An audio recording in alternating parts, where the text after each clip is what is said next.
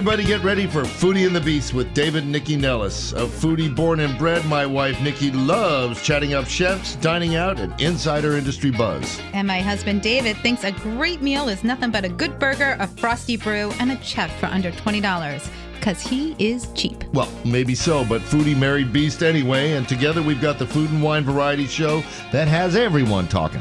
It's Foodie and the Beast, and we are on now. Good morning, everybody, and welcome to Foodie and the Beast with David and Nikki Nellis. This is a very, very special day of anniversaries. We celebrated our 26th wedding anniversary 2 days ago. And I have to say I'm married to the happiest woman in the world. Except it was not 2 days ago. Yeah, the 5th. Okay. What's today's date? Oh, well, it's 3 days ago. 4 days. I don't know. It was the 5th. It was this week. It's been so long. I've been married to her so long, my brain is fried, frankly. And also, this is the 14th anniversary of Foodie and the Beast. Yes, it is. We've been on the air exactly 14 years. I know. Heading for number 15. Thank you. That's right. Another reason. Polite applause. Another reason why my weekends are tough and my brain is fried. All right, so let's get to it. Of course, we're joined by Mitch Berliner from Central Farm Markets. We're going to hear about what's happening there for the holidays and Halloween and all of that. Our drink segment today is really fun. Bodegas Tempore wines are an independent brand of organic and vegan wines. They're produced in Spain's Aragon region, and Alejandra Sarmiento of Bodegas Tempore is on with us long distance from Zaragoza with the towers. And also Eric Platt, who's president of Artisan and Vine, singular, Artisan and Vine. But he's an old buddy of the show, so he'll forgive me.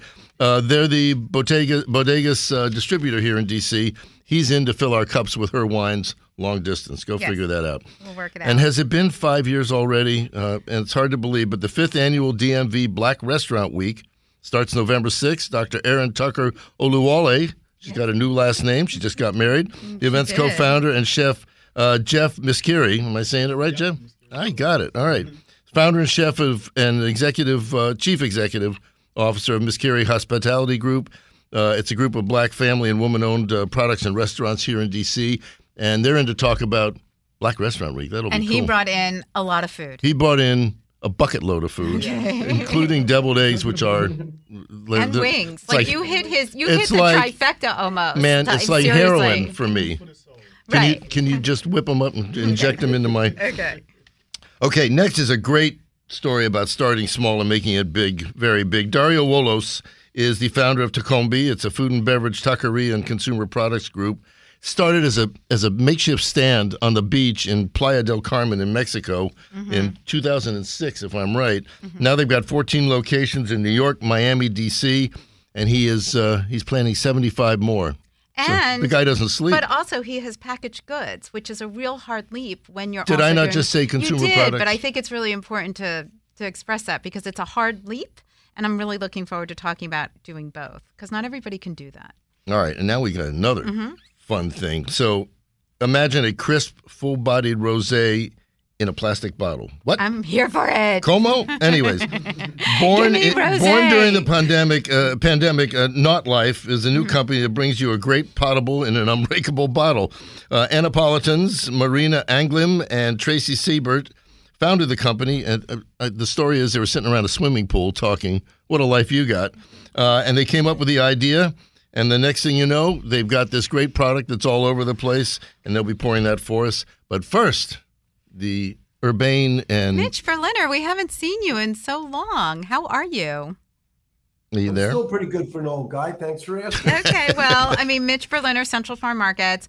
We are in market like heaven, right? Like October is it. So let's talk about what's at market and what you guys have going on because you've got a little market shifting happening and things popping up. Tell us. All right. Well, you got that right. The first happy anniversary. Our anniversary is tomorrow. Oh, mazel tov. Happy anniversary. There you go. So we are indeed back to Bethesda. Not today, but next Sunday, October 16th, we'll be back. The school construction is finally finished. So we thank all our patrons for coming out and seeing us at the temporary location. So that's going on. It's not too early, boys and girls, to get your order in at all our 4 markets for turkeys and roasts, etc. We have Springfield Farms, Liberty Delight Farms, and Meat Crafters all have roasts. and or turkeys, ducks, you name it. So get the orders in last minute. And I think your charcuterie, get your charcuterie plates orders in, right? Like you guys can do great charcuterie. Now a full line at Meat Crafters of all kinds of 13 different kinds of sliced charcuterie, from lomo, brasiola, lamb salamis, beef salamis, all fennel, all kinds of stuff. My God, if you're an animal, be very, very afraid. That's of Mitch all I Berliner. can say. Those lamb salamis are my favorite thing. Exactly. Well, we have real food, not stuff made with chemistry sets. Right. Anyway. Love that. So now we also today in Bethesda have a terrific demo by Chef Jonathan Barzak, and he's going to be giving away free his cookbooks. We're asking for a donation to Manna. We never ask for anything for ourselves, unlike others. We try to help people in our community. That's great. So also, we want to remind everybody, as always, all 4 markets will have stuff for Halloween for the kids, and it's cider season. So come on out, get your cider, all kinds of apples, Asian pears. All right, Mitch, I got to wrap you up. I love you. The whole menu will take the whole show. I gotta wrap you up, dude. All 4 locations. You can find us on the web at centralfarmmarkets.com. Great, man. We'll see you at the market. Thanks, Mitch. All right, thanks. So, Alejandra, let's talk to you since you're zooming in from Zaragoza. So, give us a background story on Bodegas Tempore wines. Please. Yes, of course. Hi to all of you. Thank you for the invitation. I'm super happy to be here. Hi, Alejandra. So I'm also happy to share that this year we are also celebrating a nice anniversary. Congratulations. Anniversaries abound. Right. Yes, totally. So this year it's our 20th anniversary as a winery. So we are a Spanish family winery born in 2002, thanks to the crazy idea of 2 siblings, Paula and Victor, that they decided to start this adventure. So we are located in a small town called Lezera in the northeast of Spain, the region of Aragon, 60 kilometers south from the big city, Zaragoza. It's the midpoint between Madrid and Barcelona, so you can locate a little bit. And we are in a region specifically called IGP Bajo Aragon, which means protected geographical indication, and it's like the quality reference for our products. But the region where we are locating has been traditionally a wine region and also an agricultural area. So the thing is that we are located in one of the most arid regions in Spain. It's like a semi-desertic area with no water at all. It's a very extreme climate. We have like only 300 liters of rain per hectare per year, which is nothing to grow vines. Right. So you're not worried about climate change, obviously. You're it's so arid. Later, I'll tell you what we are doing to face that issue, because we really want to focus on a very sustainable way to keep producing our wines. So just as a background, we have now in property approx 120 hectares. And then we only produce wines from the autochthonous grape varieties from this region, which are white Garnacha or Grenache, red Garnacha, Tempranillo, and a little bit of Macabeo, which is also a white grape. Okay. So today along the show, you will be able to taste all of them. Then I'll share you a little bit of our wines called Independent. Eric is great. pouring Eric is now. Going to pour the first one. Your Eric, man in Washington is pouring now. Okay, Eric, tell us what you're pouring first. I'm pouring the white. Okay. Independent white. Okay. Alejandra, do you want to tell us quickly about the white? Yes. Great. Yes, totally. So Independent white, it's made of a blend of 2 grapes, 70% Macabeo grapes and 30% white Garnacha grapes. So you will see that just for this time in the morning, it's a very nice, easy to drink wine. Perfect. So the idea behind Independent brand that was created like 4 years ago was to give a little bit of independence to the wine consumers.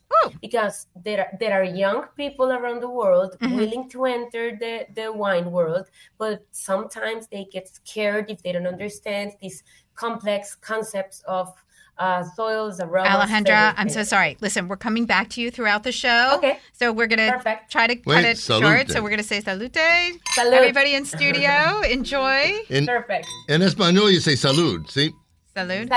Salud, salud. I just did it in Italian. I'm sorry. Okay. We'll come back to you in just a little bit. Yeah, perfect. Okay. All right. Back in studio. Back in studio is Dr. Erin Tucker Oluwole, right? Absolutely. Did I do it right? That's her That's new right. married name.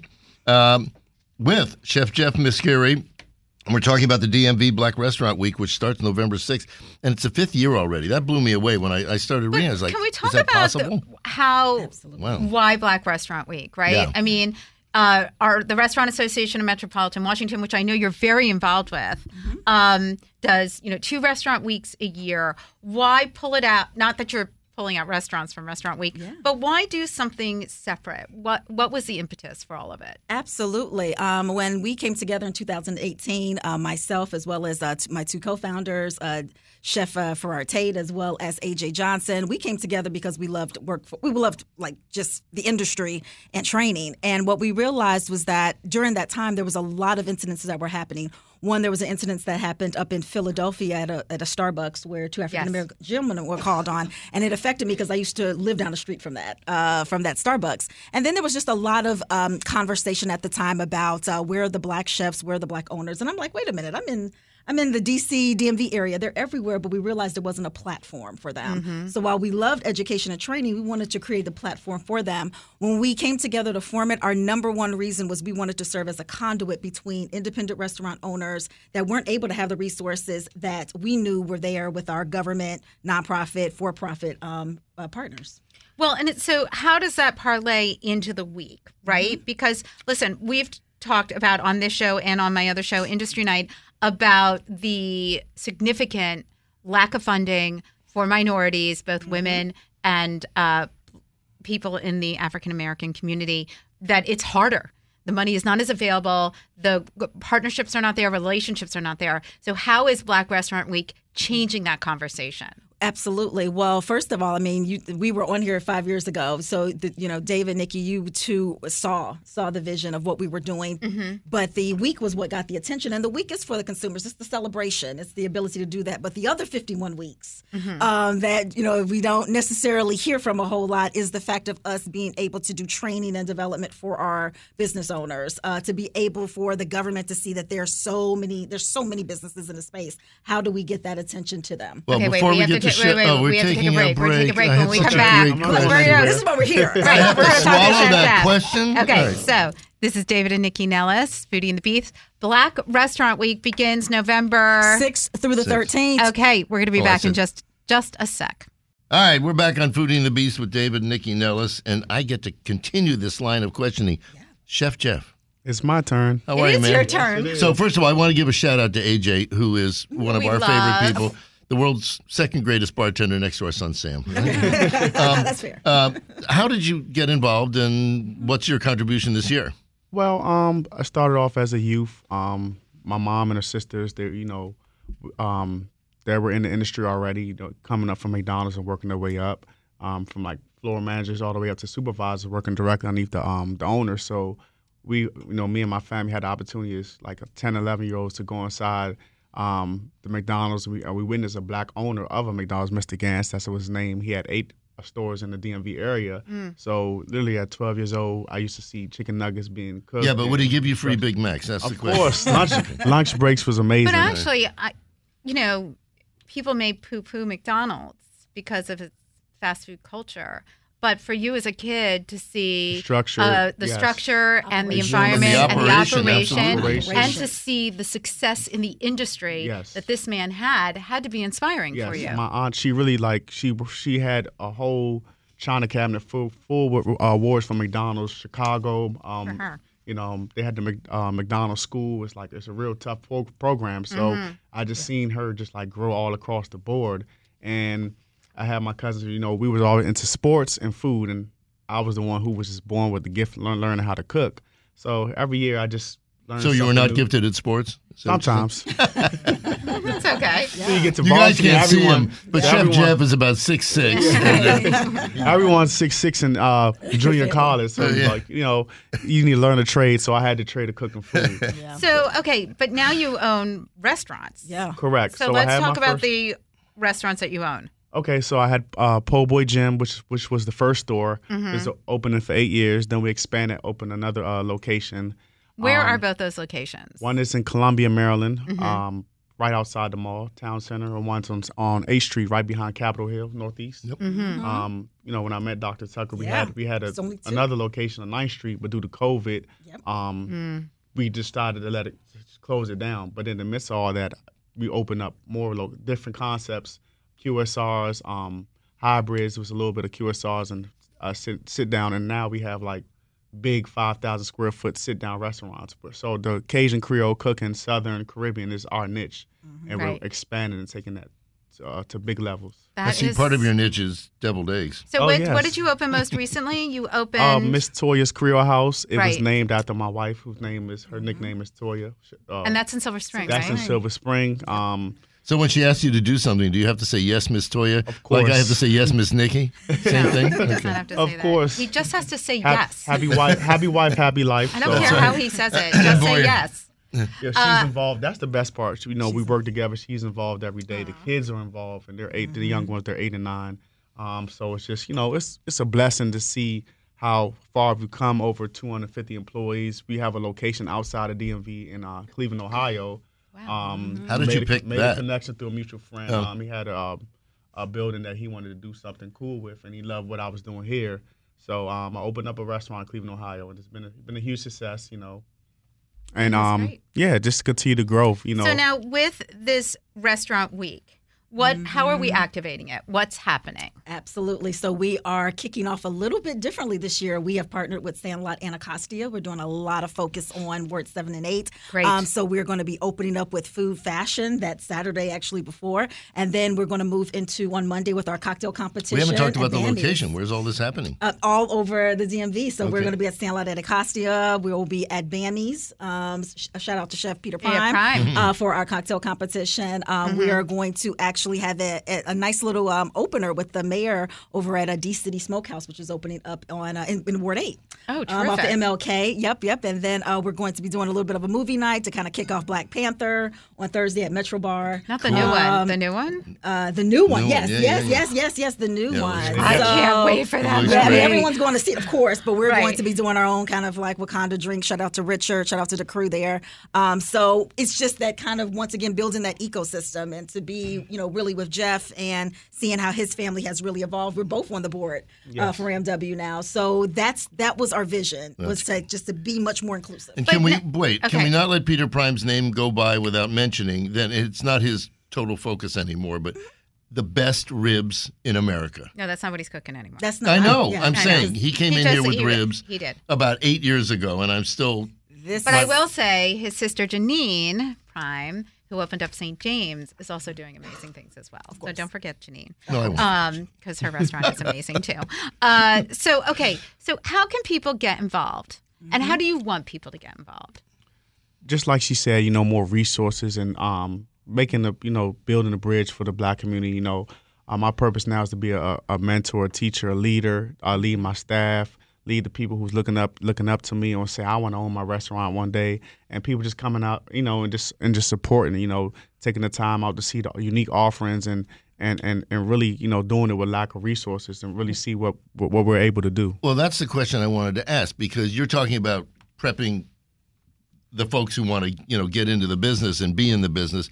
What about the bankers? What about the people with all the money? Do you do any kind of, I don't know, educational or orientation stuff for them as a group so that they can see, what a great investment this would be? Sort of Shark Tank style stuff. Do you know what I mean? Like, Absolutely. Are you able to put together panels or groups like that in order to help Because they need those who are- education too. They do. Absolutely. And honestly, the real estate guys. I mean, they're part of the Absolutely. problem. Of course, yes. I think if everyone is involved from And it's top girls, to bottom, guys and girls. You know everyone what I mean? from top to bottom, it would just make everything just flow better. The eviction rate and in terms of like business shutting down and the ratio and the percentage, just if people just have the resources would just make things Absolutely. so much better, and it just works. It just helps everyone out from top to bottom. We partnered with Greater Washington Urban League to give these classes throughout the year, and we've partnered with even with City First. We had them come in and kind of talk as well as about that financial literacy.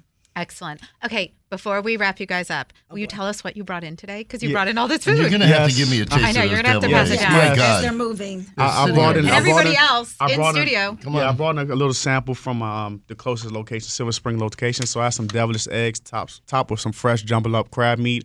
I bought some bayou rolls, which is like a chicken and cheese egg rolls, with a little Cajun spice to it, and I brought in some honey bourbon hot honey wings. So They're gorgeous. enjoy. Okay, Dr. Tucker, don't walk away from that mic because you got to give the last shout out. Tell everybody where they can She was find headed for the everything. food. I know, Absolutely. Tell everybody where they can find everything, please. Definitely follow us at DMVBRW, as well as go to our website, DMVBRW.com. You'll get all the information there, purchase tickets, connect with us. We're here. All right, great. And tell everybody, please, Jeff, where they can find you and all your fabulous restaurants. Yes, the simplest way to find us is to look up MisskeriHospitalityGroup.com. It has the list of all the restaurants that's open, Will which you is spell coming. it, please? MISKIRI hospitalitygroup.com. Okay, terrific. All right.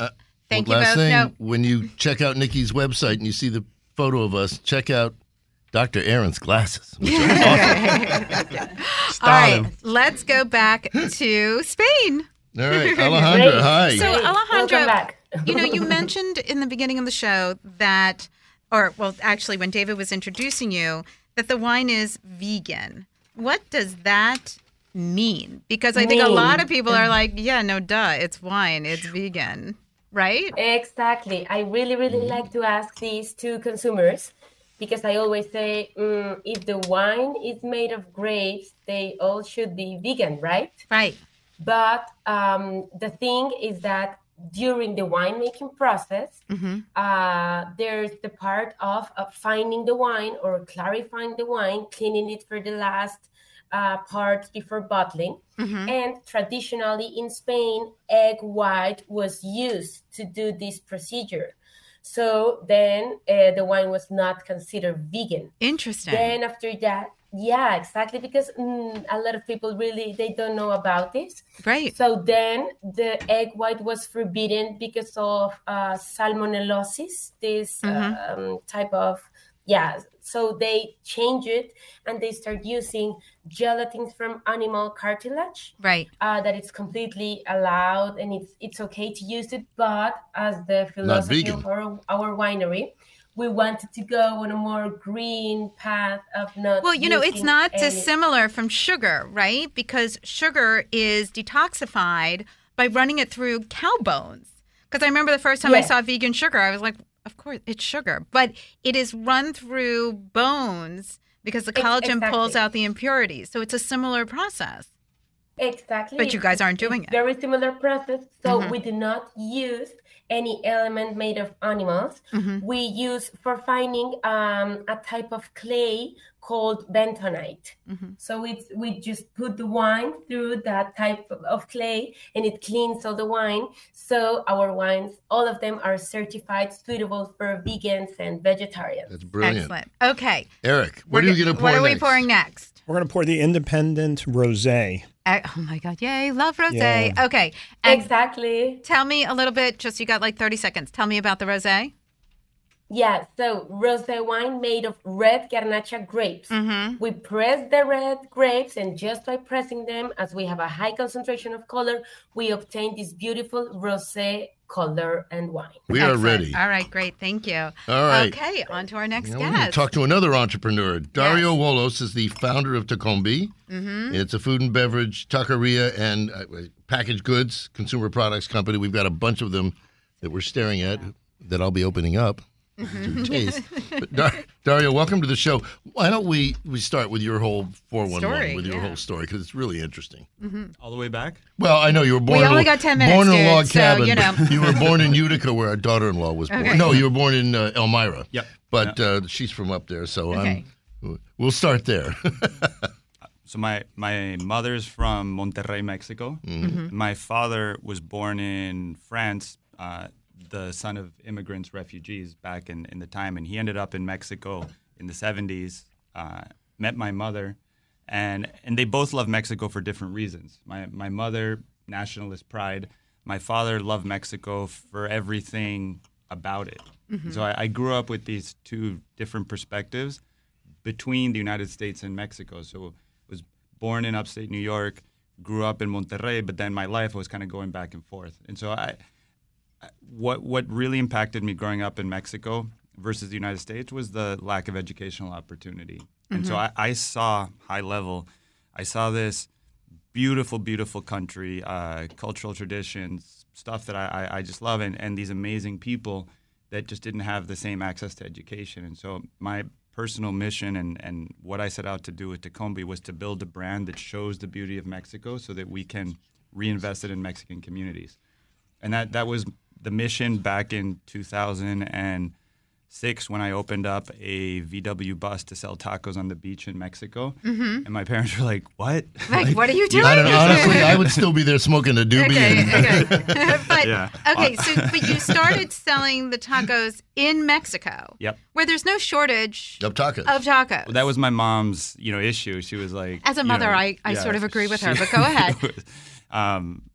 But it was amazing because what it started to show me as an adult really what was special about Mexico. And what I found in that little town were the basics of Mexican hospitality. Mm-hmm. And hospitality all around the world is a beautiful thing. And I think Mexico has its own version of it that is worth sharing with the whole world. And I love to travel. And so everywhere I would go in my life, I was like, these people would love to see this stuff. And that's really what is this whole adventure is about. Wait, no. We have to take a break. So we're going to take a break. But then when we come back, let's talk about how you brought that to the States. Yep. Okay, especially hospitality, because that's so important.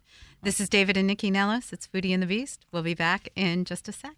All right, we're back on Foodie and the Beast with David and Nikki Nellis. We're talking to Dario Wolos, who is the founder of Tacombi, a food and beverage taqueria and packaged goods company, as I have said previously.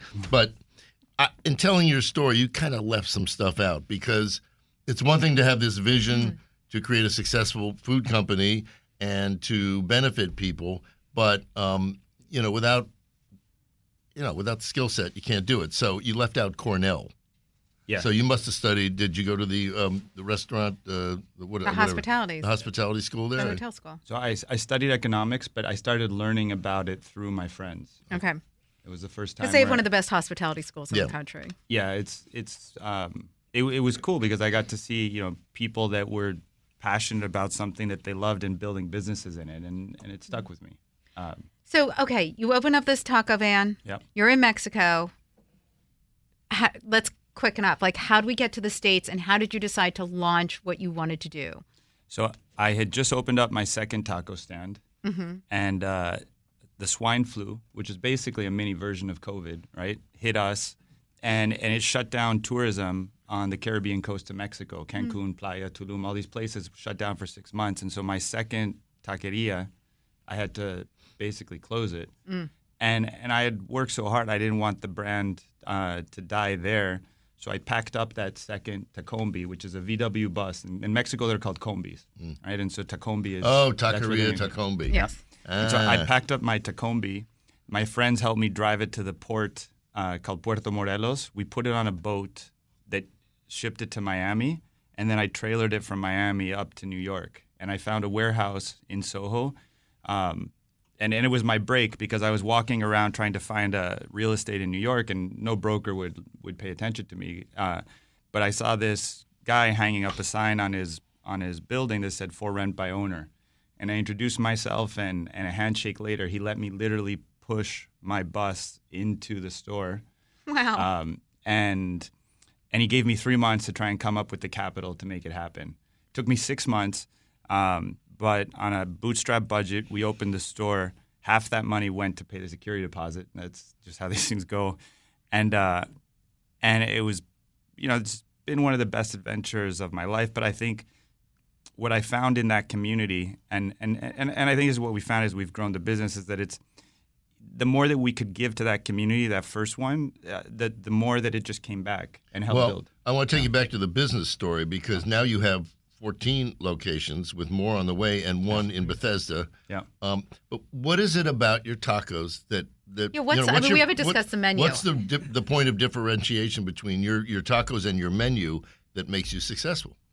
Well, I think, going back to basics on Mexican cuisine, I think it started with this understanding of Mexican hospitality. So what really differentiates Tacombi is Mexican hospitality. Mm-hmm. And because we were born in Mexico, our appreciation of the base ingredients in which to make a good taco, I think, is what is really driven the success of anything we do. It's just that basic ingredients. These tortillas that are in front of us, they're made with 3 ingredients, right? The corn tortilla, we get the corn, we do it the traditional way, so we cook it, salt, water, and then that's the tortilla. Is there a special corn that you source from a special guy, or just good organic corn? Mm-hmm. And then for the flour tortillas, instead of using some of these what has now become standard in the industry, all these chemicals, we just use avocado oil as a base. So our flour tortillas are delicious. The corn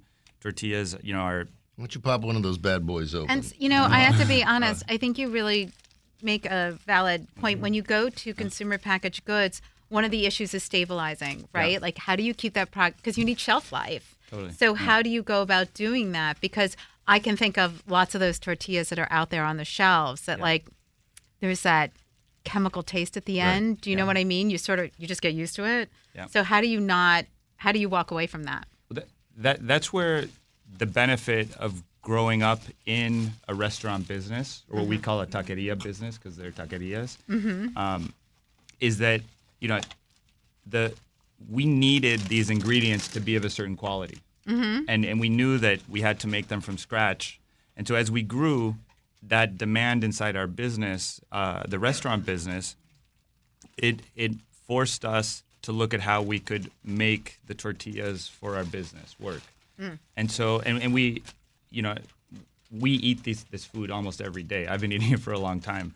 And open them, Eric. I see you. Open quality, it. Yeah, right? But obviously it's not fattening because you look great. All right, listen, we could really go down a long dive, right? So quickly tell everybody where we can find you in Bethesda, where we can find you online, and where we can find you on Instagram. So you can find us at Tacombi.com, and on our Instagram is also Tacombi. And here in Bethesda, we are on the corner of Bethesda and Woodmont. Okay. Just behind the Chase Bank. Excellent. All right. Unsolicited testimonial. I just had one of the chips. These are great. Yeah, they're beautiful. A real bite to them. And their packaging is yummy. great. Okay. Andy, do we have to take a break? No break. All right, let's go back to wine. So, Alejandra, that rosé is just perfect. Really light, really crisp. I am a firm believer that rosé is for every season, not just for summer. And exactly. Thank you for saying that. Thank you. I love it. The rosé comes out of the taps in our home when you turn the handles on. Great. But I think there's a little misconception about rosés because, I don't know if you know this, but in Washington, D.C., this is the last stats, and this is from a couple of years ago, but D.C. was one of the number 1 regions of consumerism of rosé, like across the country. Wow. Yes. We drink a lot of rosé here. But I think there's a lot of reason to drink in Washington. That's also true. But I think one of the misconceptions was that, first people think rosé is sweet, people, the uninitiated. The uneducated. Yeah, exactly. Think rosé is sweet. But then there's also, there's the styles of rosé. Do you know what I mean? And people judge rosé based on its color, and they judge it based on what they think it should taste like. So how did you guys come up with your offering? Well, let me tell you regarding that I wanted to explain a little bit about the concept behind independent brand. And that's exactly what we were thinking when we created the brand 4 years ago. We really want to encourage people to drink wine without rules, because there are a lot of people willing to enter in the wine world, but sometimes they get scared if they don't understand about the style of the color or the aromas of the grapes or anything. And for us, the idea with this independent brand, it's exactly to tell the people, like, don't worry, just we give you the freedom to enjoy, uncork, and enjoy drink it as you wish. Okay, very quickly. So, wait, I have to interrupt you. What are we pouring next? Because we have our next guest. We're going to pour the Independent Tempranillo. Okay, quickly, you got 30 Great. seconds. Please tell us. Tempranillo is very well known in Rioja, but also in our region. So you are having a Tempranillo from Aragon, organic wine. Later, I'll tell you about organic winemaking. Excellent. Okay, great. All right. Introduce our next guest. Oh, yeah. Hello. Participate. So, Not Life is a company formed by two Isn't folks. it naughty? No. It's a little naughty. Naughty. No, because Come it's on. it's Naughty Crush, but isn't it Not Life? No, naughty. No. It's Naughty Life? Yeah, so it's a riff on nautical and maybe a little naughty. Naughty. There was some I see typos what in you're this doing. thing. Come on. No, I thought, okay, but it's very clever. But we're very nice. A little naughty, a little nice. So I'm just going to let you guys take it. Tell us what Naughty Life is and what your product is all about and where you guys come from. You just whipped this thing up in about 5 I know. minutes. We're Great local story. ladies. We're I love local it. ladies. We're from Annapolis. My business partner Tracy and I came up with a concept a few years ago. Drinking by a pool, I believe. I mean, it is such hard work, but someone has to do it. I know. Life's a biatch. I know. But my background is actually in consumer marketing. So we very much believe that life is a lab. And if you watch people engage with products, you can learn so much. And that's where invention happens. So, we'd be at the pool. We'd see our friends, hiding bottles of rosé in their pool bag. You can't have glass by a pool where we live. Right. You can't have it on a boat. Annapolis is a glass-free town. So it started with this very simple concept of we love a bottle of wine. We can't bring glass everywhere we want to go. Hence, let's make a plastic bottle of wine. So we started out with this full-size bottle of rosé, a Grenache rosé that did incredibly well. The problem was it was the pandemic when we launched, and this is a very high-touch product, right? You have to squeeze it and feel how light it is to see how different it is. Can we stay on that for a minute? I mean, yeah, the packaging. The packaging is great, and this is brilliant. Was there any concern that the plastic would change the taste of the wine? Absolutely. So we worked with, I feel like we got an engineering degree in making this. I bet. Yeah. I mean, for everything from a capping system, which would crush, glass is so sturdy. These plastic bottles will just crush under the weight of a corking system. Sure. So we had to work on the structure of the bottle, the capping, but also we had to work with a company to create a lining of this bottle.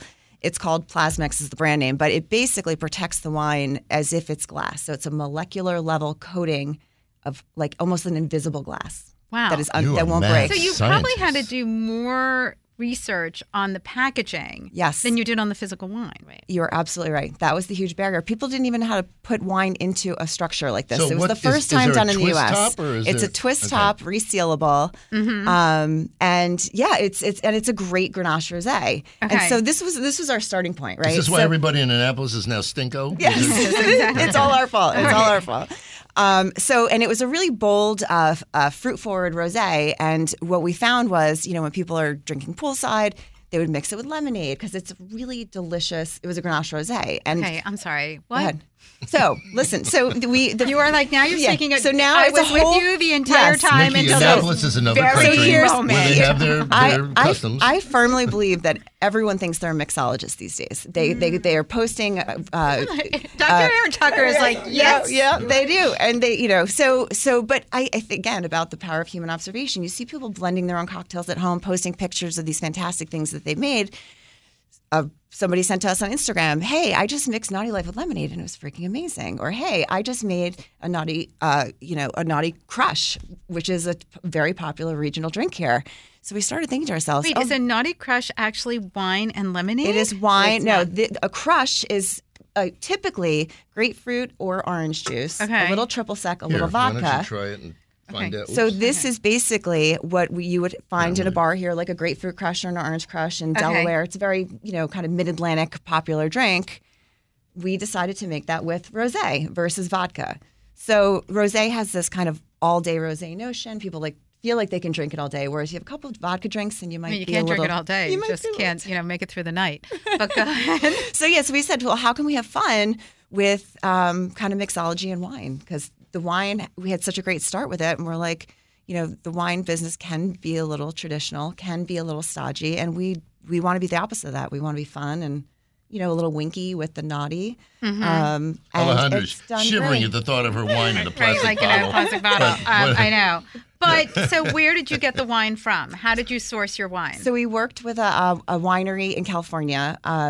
in the San Joaquin Valley, and so right outside Napa. And we found this amazing winemaker. Her name is Melissa Smith, and a woman-owned business, a female winemaker. I'm all for I feel surrounded. Yeah. So and that's pretty rare, right? So we were really thrilled to find her, and she was so collaborative. And it was interesting because mostly a winemaker's job is to blend the perfect wine, but we also had to figure out how to get into a bottle. So she, was our co-conspirator in helping it get from tank to it's an this interesting, bottle. like, I get it. And I think that as technology changes, that if in the wine business specifically and the spirit business, you see people growing and evolving, not just because it's trendy or it's a fad, but because it actually works, right? Like screw tops. I mean, we can go down a long rabbit hole about, where Europe is on screw tops versus where the United States is and South America or Australia and things like that.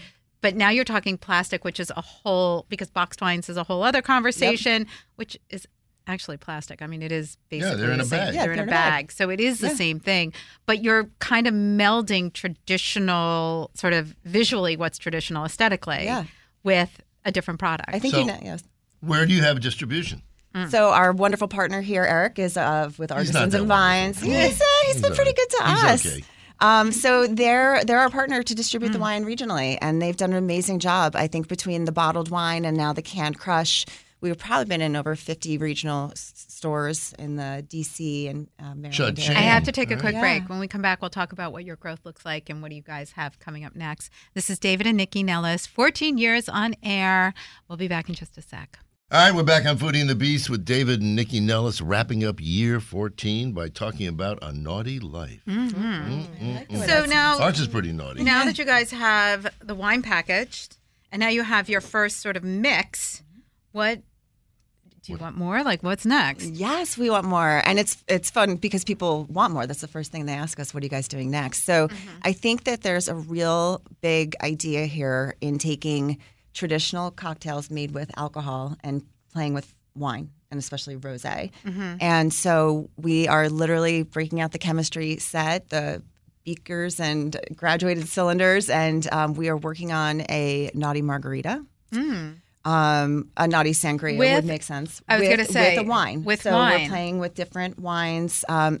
This Grenache Rosé does really, really well with a lot of other flavors because it's so fruit forward. But are you hamstrung? It's October. You won't be able to do this by the pool. I mean, will that hinder your? I mean, there are pools in other places. There are pools in other places. There is travel. We have somebody here who started in Mexico. Right. I mean, come on. Drink it by the fire. I got a woman in Spain on the phone here. I mean, we can make that work. Yeah, and I know people drink margaritas all year long now in bars, and they order them. And we think there's some year round for some of the flavors that we're developing. Right. So we have a daughter in college. I'm sure there is in Arizona. That's right. Oh, she's drinking all year round. I need to send her some. No, you don't. She doesn't need got help. plenty. She doesn't need help. So you're playing with different things. And what about with the wines? Are you looking to put other wines in this packaging? Or are you looking to do you guys have like the market on this packaging? Because I haven't seen it anywhere else. So there's one brand that comes in from France, but this was the only one. Well, this was the first one made in the U.S. And I've seen some regional competitors coming out of Oregon. But some of the big manufacturers are starting to put wine in plastic. I know, blasphemy for the traditionalists, but the carbon footprint that it saves, the weight on the shipments. Right, because not all glass is recyclable. Correct. And as soon as you put that cork in a glass bottle, they can't recycle it as one piece. So I don't think Americans, at least, know how to recycle properly. No, we've done recycling things. Recycle. We've done recycling things. Yeah. In Montgomery County, where we live, people keep throwing glass into the recycling. Actually, they do not recycle we're glass. having dinner with a member of the family that has the recycling contract from Montgomery County, and basically about 9% of what is thrown in a recycling bin gets recycled. The rest of it goes into a landfill. But plastic is the way to go. And so every piece of this is made from the same plastic, and the paper is organic and all natural glues. So it's meant to cap separate, bottle separate, one piece. It's recycling and then it's for totally dummies. recyclable. Totally recyclable. I mean, Very low burn rate. PET is and same one thing of with the can. Same thing with the can. We said whatever we're making, it has to go in one piece, no separation required.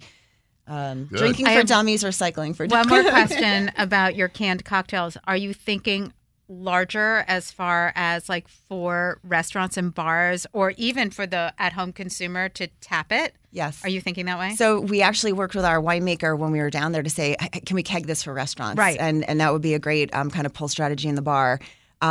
We want to introduce that, but for now, we've just started getting the canned cocktail into some local restaurants, and that is super exciting. I mean, talk to any bartender.